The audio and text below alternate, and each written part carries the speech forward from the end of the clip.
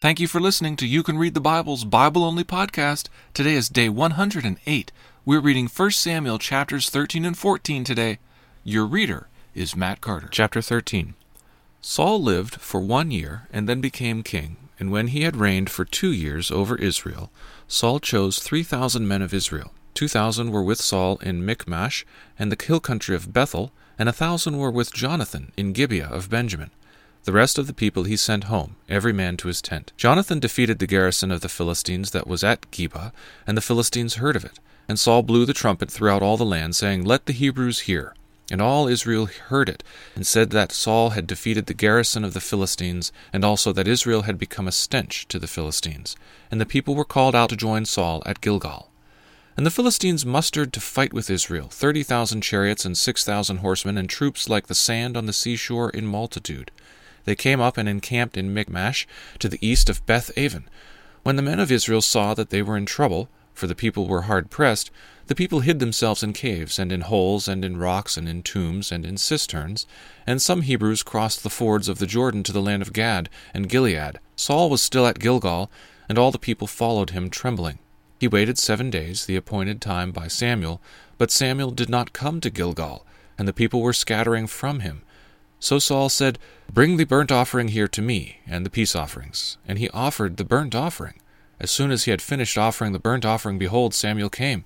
And Saul went out to meet him and greet him. Samuel said, "What have you done?" And Saul said, "When I saw that the people were scattering from me, and that you did not come within the days appointed, and that the Philistines had mustered at Michmash, I said, now the Philistines will come down against me at Gilgal, and I have not sought the favor of the Lord. So I forced myself, and offered the burnt offering." And Samuel said to Saul, "You have done foolishly. You have not kept the command of the Lord your God, which he commanded you. For then the Lord would have established your kingdom over Israel forever. Now your kingdom shall not continue. The Lord has sought out a man after his own heart. And the Lord God has commanded him to be prince over his people, because you have not kept what the Lord commanded you." And Samuel arose and went up from Gilgal. The rest of the people went up after Saul to meet the army. They went up from Gilgal to Gibeah of Benjamin. And Saul numbered the people who were present with him, about 600 men. And Saul and Jonathan his son, and the people who were present with them, stayed at Geba of Benjamin. But the Philistines encamped at Michmash. And raiders came out of the camp of the Philistines in 3 companies. One company turned toward Ophrah, to the land of Shual. Another company turned toward Beth-horon, and another company turned toward the border that looks down on the valley of Zeboim, toward the wilderness. Now there was no blacksmith to be found throughout all the land of Israel, for the Philistines said, "Lest the Hebrews make themselves swords and spears." But every one of the Israelites went down to the Philistines to sharpen his plowshare, his mattock, his axe, or his sickle. And the charge was 2/3 of a shekel for the plowshares and for the mattocks, and 1/3 of the shekel for sharpening the axes and for setting the goads. So on the day of the battle there was neither sword nor spear found in the hand of any of the people with Saul and Jonathan, but Saul and Jonathan his son had them. And the garrison of the Philistines went out to the pass of Michmash. Chapter 14. One day Jonathan the son of Saul said to the young man who carried his armor, "Come, let us go over to the Philistine garrison on the other side." But he did not tell his father. Saul was staying in the outskirts of Gibeah in the pomegranate cave at Migron. The people who were with him were about 600 men, including Ahijah the son of Ahitub, Ichabod's brother, son of Phinehas, son of Eli, the priest of the Lord in Shiloh, wearing an ephod.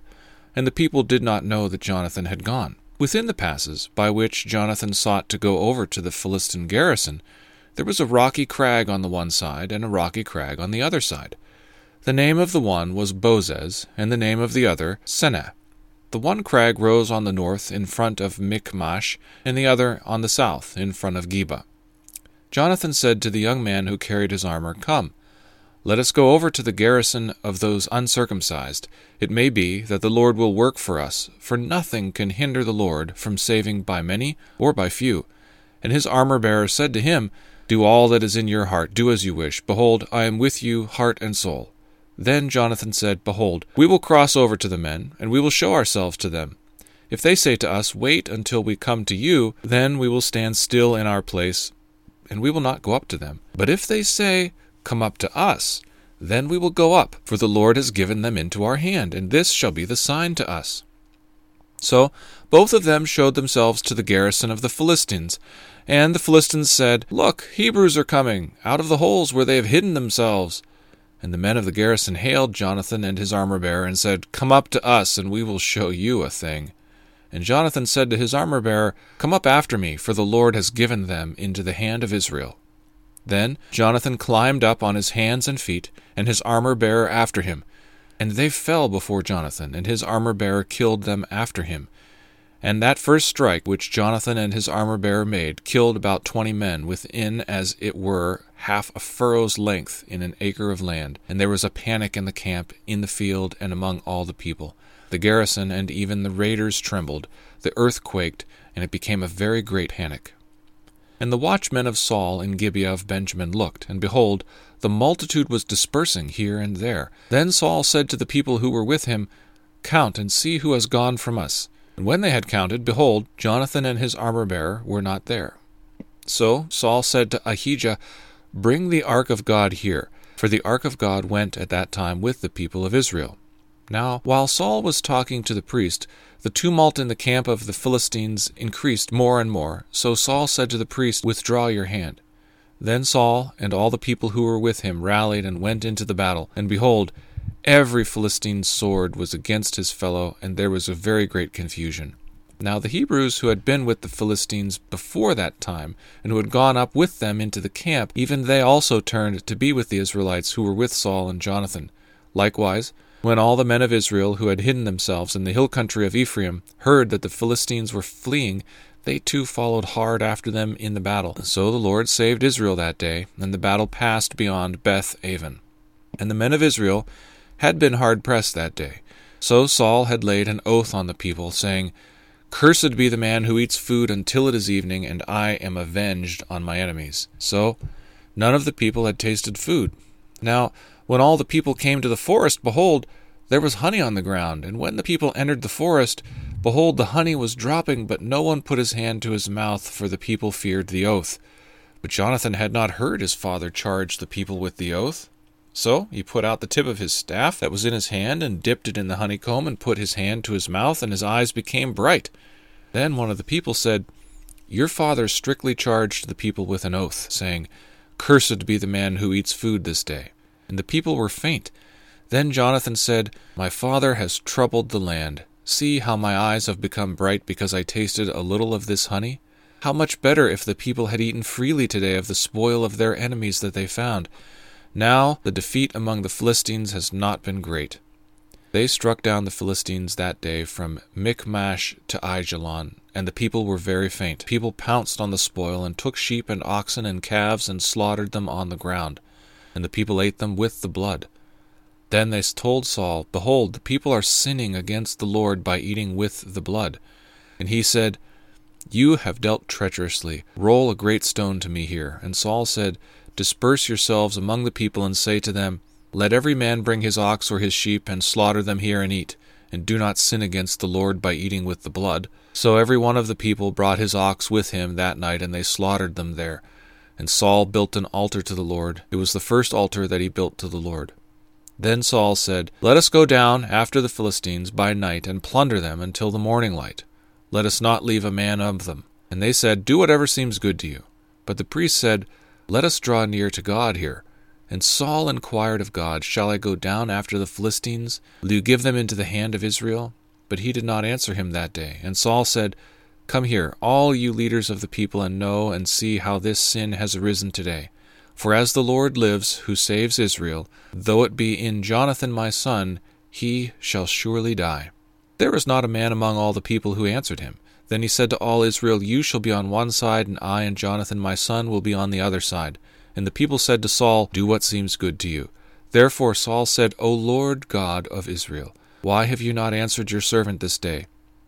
If this guilt is in me or in Jonathan my son, O Lord God of Israel, give Urim. But if this guilt is in your people Israel, give Thummim.'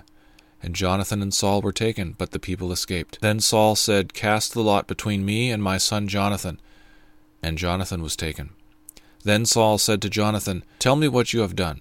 And Jonathan told him, 'Tasted a little honey with the tip of the staff that was in my hand.